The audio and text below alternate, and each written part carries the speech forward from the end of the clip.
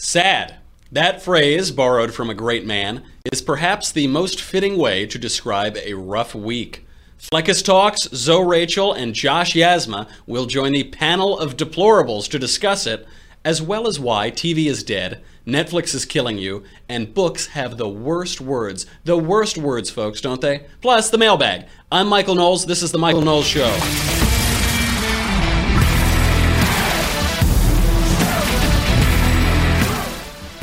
Generally speaking, this was a rough week for the president. It was a rough week for America. Now, I am always hopeful. I always try to look for the bright side of things. And there is a small glimmer in this week. There's a bright side to it, which is that Kim Jong-un backed down. So we're not all going to get blown up by North Korean nuclear weapons. They have backed down on their threat to send a missile to Guam. And President Trump was getting a lot of flack for his tough talk about North Korea. He said that he would send fire and fury on them like the world has never seen, I think was the quote. He said that the U.S. military was locked and loaded on North Korea. And of course, people mocked him. They said he was a rube, he was warmongering, he was shooting from the hip. But it seems to have worked. North Korea's backed down. Obviously, there were a lot of back channels that were going on between the State Department and North Korea and also with China. But all in all, seems like a great deal, folks. It seems like we got the art of the deal here. North Korea has released some Western prisoners. All in all, a nice bit of news for the week. All of the rest of the news this week was absolutely terrible. So, for the bad news, President Trump has been attacked on all sides, on the left and the right, for his various responses to the Charlottesville attacks and the neo-Nazis fighting Antifa. Here is the first statement that he made. But we're closely following the terrible events unfolding in Charlottesville, Virginia. We condemn in the strongest possible terms this egregious display of hatred, bigotry, and violence on many sides. On many sides. Now, the statement actually isn't untrue. There were many sides of culpability here. Antifa was beating people up, as they always do at these events. But it was tone deaf. And it also misses the enormity of the difference here. Antifa did their usual pepper spray, beating people up, hitting people with clubs. But the neo-Nazis did kill a woman and injure 19 others. So it was just a little bit tone deaf. Everybody basically agreed he could have come out and named the neo-Nazis, even named Antifa, but he didn't do that. So then he issued a second statement to correct that. As I said on Saturday, we condemn in the strongest possible terms this egregious display of hatred, bigotry, and violence. It has no place in America. We must love each other, show affection for each other, and unite together in condemnation of hatred, bigotry, and violence. Racism is evil, and those who cause violence in its name are criminals and thugs, including the KKK, neo-Nazis, white supremacists, and other hate groups that are repugnant to everything we hold dear as Americans. Excellent. He comes out, he names these guys, he names the guys who threw the rally. There aren't a lot of these people, by the way. Their numbers do not seem to be growing despite what you're seeing in the media. But he goes out, he names them. We don't need them. Nobody likes the Nazis. No mainstream conservatives showed up to this event. No alt-right showed up to this event. Not even the people who play around and play footsie with the alt-right showed up to this thing. So good. He names them. He'd already acknowledged that there was trouble on the left in the previous statement. Seems like he's done. But for some reason, he had to go out and address this issue again. And in typical Trumpian fashion, it was a mixed bag. There was the third statement, the press conference, did start out very well when he was attacking those lying Democrat hacks in the media. I think they do. So, as far as I'm concerned, that was a horrible, horrible day. Wait a minute. I'm not finished. I'm not finished, fake news. I love him. I'm not finished fake news. So beautiful. Calls them out as in a way that politicians have not done before. It's just glorious. But he didn't finish there. He had to undo all the good he did in that second statement. Do we have it? I think there's blame on both sides. You look at both sides. I think there's blame on both sides. So, okay, he has to go back. He says there's blame on both sides. As a result of this third statement now, CEOs begin abandoning the president's advisory councils. There were two advisory councils in particular, the Manufacturing Council and the Strategy and Policy Forum. It just got worse and worse. The CEO of Apple, Tim Cook, issued a statement, said that what Trump said about the attacks in Charlottesville runs counter to American ideals. Kenneth Frazier, the CEO of Merck, criticized President Trump, and of course, with President Trump, he fights back, so he immediately takes to criticizing the CEO of Merck. That doesn't go very well. CEOs from a ton of different companies who were advising Trump begin to drop off. The leaders of Pepsi, IBM, Blackstone, BCG, Intel, Under Armour, everybody begins to jump ship. So President Trump preempts them, and he disbands himself those two advisory councils. And we do have to nuance this a little bit. The New York Times, which Andrew Klavan rightly acknowledges is a former newspaper, the failing New York Times had a headline today that said, CEOs long avoided politics. Trump is changing the calculus.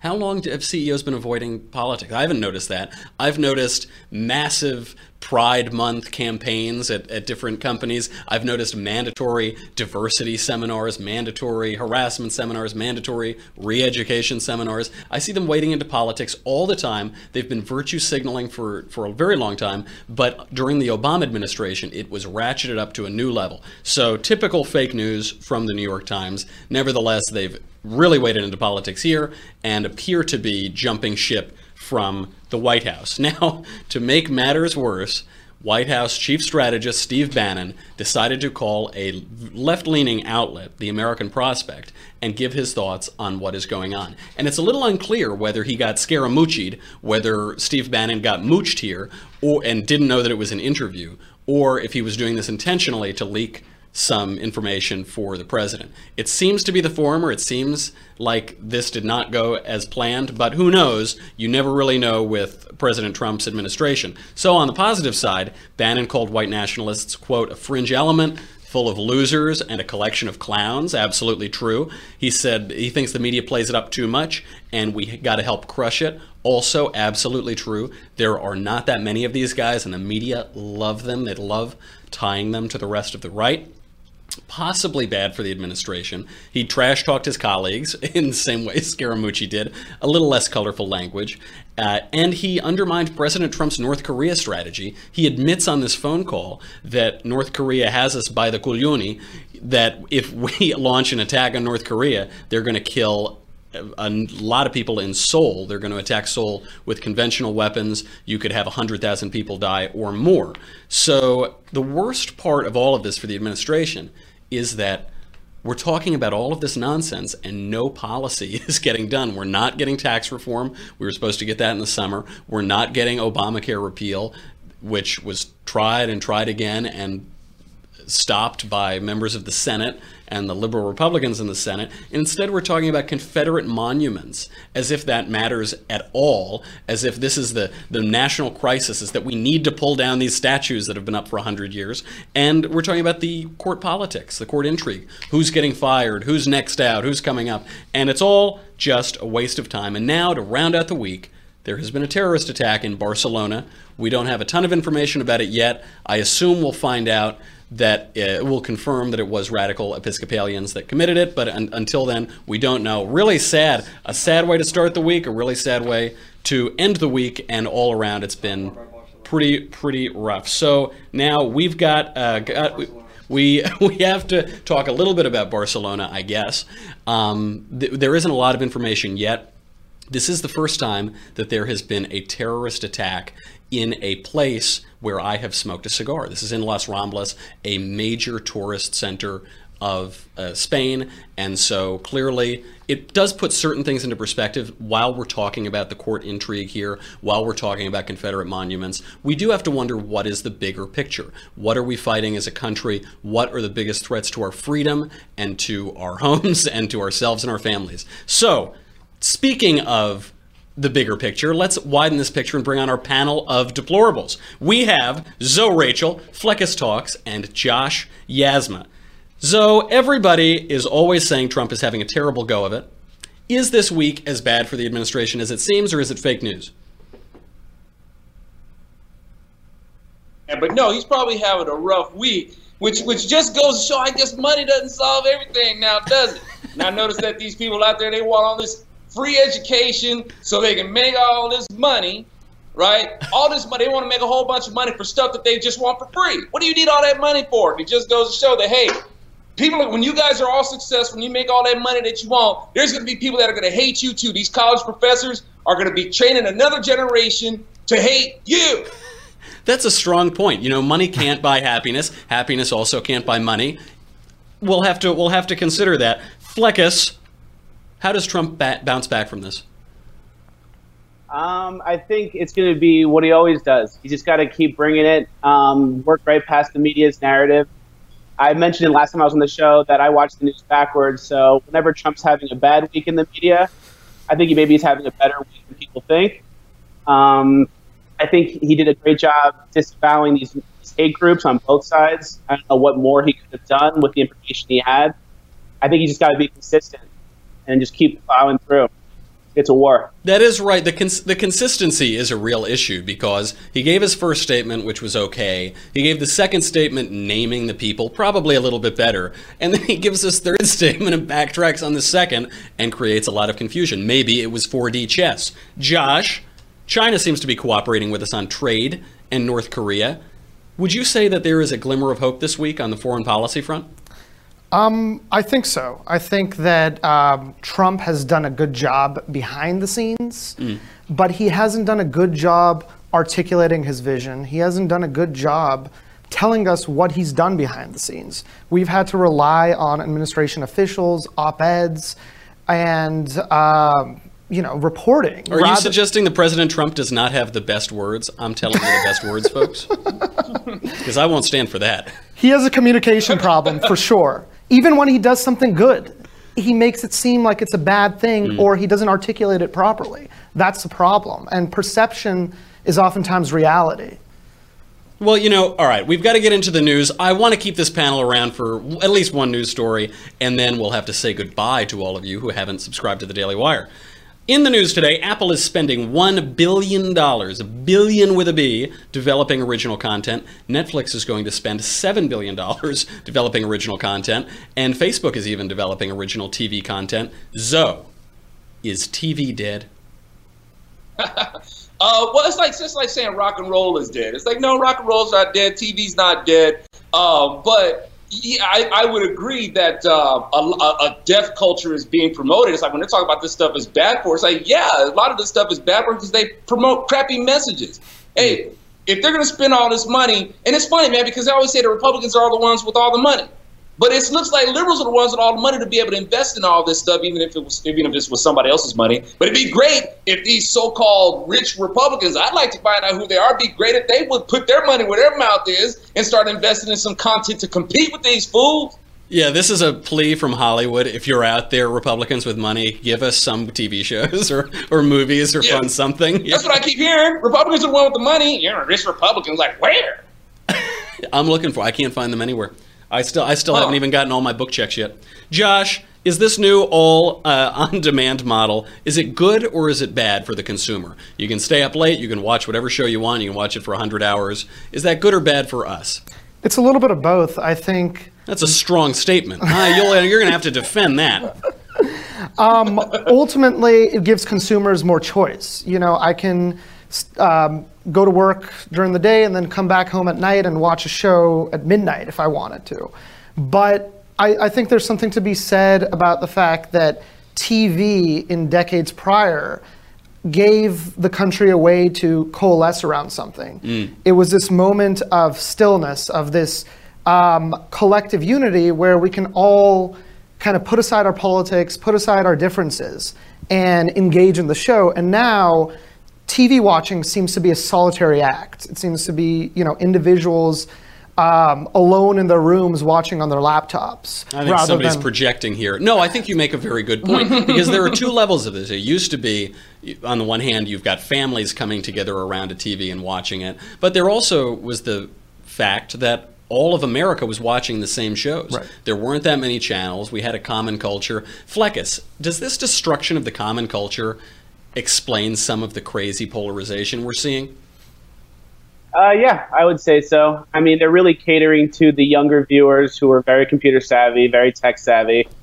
They want to watch these shows in their own time. I think a lot of these people are watching the same shows, not necessarily like they used to back in the day, where you tune in every day at 10 o'clock and see your program.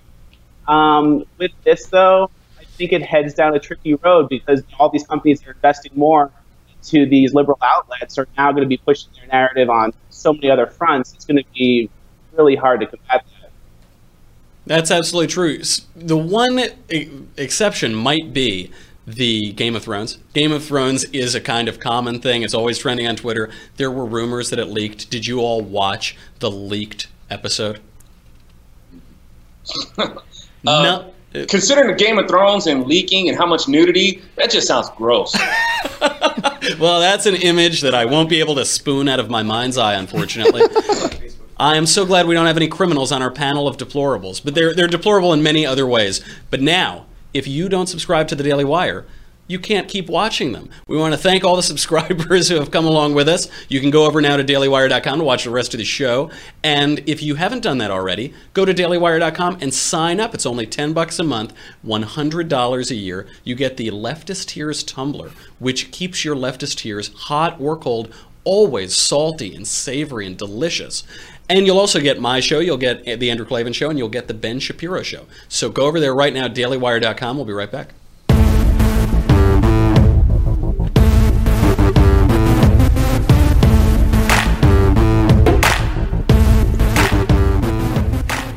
So I have bad news about the binge-watching TV culture. According to a study, there's so many studies, a new study shows that binge-watching one series before bed is worse for your health than watching the same amount of regular TV because of something called, quote, mental arousal. How do they know what I'm watching? Fleckus, one of the negative effects of these streaming platforms is it's so hard to find time to read books. 23% of Americans per year don't read a single book, and that rate has tripled since 1978. Are we getting dumber, or is this TV, all these great TV shows, are they somewhat edifying? It's hard to say. I mean, I watch a lot of Netflix. I'm in great shape. So You make an excellent argument. I think that settles it. I think that's it, right? I mean, I'm in pretty good shape. Let me be the poster boy of this. Netflix doesn't necessarily make you not exercise and do stuff. If you sit there and watch an entire season of the show on a Sunday, last week, I don't think it's going to affect you that bad. Healthy like Fleckus. Healthy like Fleckus. Zoe, science is always scaring us with nonsense like climate change and tobacco warning labels. Do you believe this mental arousal thing that it keeps you from sleeping? Is Netflix really killing us? Man, if anything that concerns liberal, I don't think in terms of arousal, it always ends up, a pretty flaccid thought. But I wanted to say something to the point that my man was talking about in terms of this solitary watching. I think it's ironic that liberals, they talk about unity and bringing everybody together, but this thing that they're promoting about this binge watching, and you just watch it, it's like there's no unity in watching TV anymore. And people don't want to say nothing because they get into a conversation. It's like, no, don't spoil it for me. So people just be like, and not only that, it like separates the herd because now it's like you don't have to, there's no pushback. The culture is isolated by themselves and watching this stuff and these ideals that they're pumping into their brains. And it's like there's no strength filter in numbers anymore. Right. Yeah, no filter, no strength in it. They got them by themselves, so they can just pump their ideas into their heads, just like one at a time. And it's working, man. Yeah, Bad for you. We used to watch a TV show and then that's all anybody would talk about the next day. And now you explicitly can talk about anything but that because people are watching it on different timetables. That is true. Josh, you are a degenerate. When was the last time you turned off the TV and read a book? Several weeks ago, actually. That's not bad. It's better than most Americans, I guess. Well, I was an English major, so, but, Zoe is right. I think that there's something unhealthy about this solitary TV watching.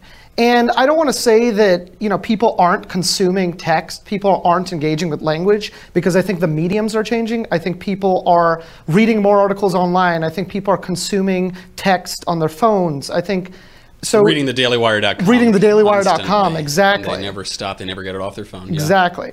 So I think the way we consume text is changing, and that's going to keep changing.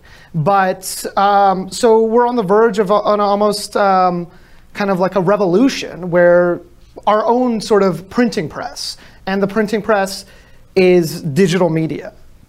Yuck. I like the old media. But speaking of that, you're probably right. Speaking of those books and these new media, a new study, yet another study, has found, quote, a dramatic increase in swear words in American literature over the last 60 years. Books published between 2005 and 2008 were 28 times more likely to contain swear words than books published in the 1950s. And one study in particular found that there was one word that was 678 times more likely to be included. I'll let you think about what that word that was. Zoe, WTF, man. Why all the naughty language? And you know, and I feel like I'm kind of on the spot here because my book is actually called Weapon of Ass Destruction. And when people look for it, it's like, man, I try to look up your book and I just keep running into gay porn. And it's like, well, that was part of the strategy, man. It's like to help get the liberals to get it on their radar somehow. But despite that, I think that is the only profanity that is in my book. And even ASS's acronym, it stands for American Socialist States. So, but yeah, for some reason, people want to use profanity to give punctuation to their point. You know, it's like, if I just drop this curse word, it's going to make my point so much more valid. And I'm like thinking about, you know what, when God, spoke the universe to existence, he didn't say, let there be effing light. He didn't have to say that, man. He just said, let there be light. He just chilled. The universe came to existence. That's power, man. You don't need to curse to be powerful. Yeah, you don't see God using a lot of naughty language in those really strong statements in Genesis. I don't know what text you're reading. Yeah, well, Marshall has a particular Bible. Josh, is this a reflection of our more shallow culture?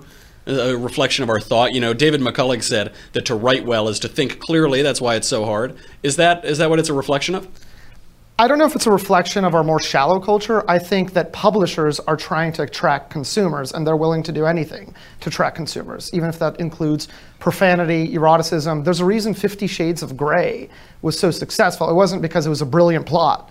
It was because it was catering to a specific kind of consumer. And the character development. Exactly. Absolutely brilliant. Profound Shakespeare. Ideas. Mm-hmm. Absolutely.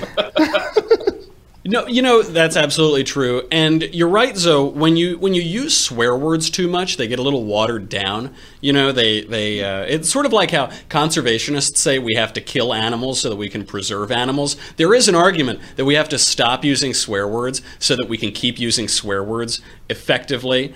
Fleckus, do we need to clean up our language? I don't think so. I think this is a sign that freedom of speech is alive and well in the U.S. I think this is a great thing, and there's nothing wrong with the First Amendment, and no one's stomping on it, and free speech is alive and well. That's what this tells me. The First effing Amendment, absolutely. Okay, well, on that note, I got to say goodbye to you guys. Our panel of deplorables, Zoe Rachel, Fleckus Talks, and Josh Yasma. I will also note, by the way, that my own book, Reasons to Vote for Democrats, A Comprehensive Guide, does not include a single swear word. So if you're looking for family-friendly reading, that's a great place to go look. Okay, it's time for the mailbag. We have a lot of great mailbag questions, so I'm going to run through them as fast as I can. First one from Brett. Dear best-selling author Mr. Knowles, what advice do you have for authors looking to write their first book? Really enjoyed the podcast and the panel of deplorables. Thanks, Brett.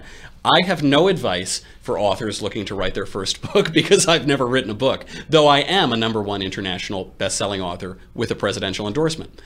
Author, not a writer. It's very confusing. I would ask Andrew Klavan or Shapiro for any advice on writing books since they have written them before. From Jeff, hey Michael, I have really enjoyed your show and the people you have brought on. I was wondering who you have read or listened to about your faith to help you continue down the Catholic path. I'm Catholic and I really enjoy reading and watching YouTube of Bishop Barron, Peter Kreeft, and Scott Hahn. Thanks. Those guys are all great. I can recommend some people in particular. My own priest in New York, he'll be officiating my wedding next year, is Father George Rutler. Rutler is an amazing guy. I've read a lot of his books and all of his columns in Crisis Magazine. He writes a weekly column, and you can get his homilies online at the Church of St. Michael in NYC. It's in Hell's Kitchen. Rarely does a Sunday go by that I don't read them or listen to them. They are really, really good. He is a really interesting man. You should look up some biographies of him. I think he was Bill Buckley's priest. He's got a long association with the conservative movement and people on the right. And he was a hero of 9/11. He's just a really, really amazing man. And I think his writing, more than basically anybody's, has brought me back to the Catholic faith and to ecumenical Christianity writ large. So I highly recommend reading him. And then, of course, C.S. Lewis and G.K. Chesterton are also great. And unfortunately, only one of those guys has YouTube videos, so you can explore them at your leisure.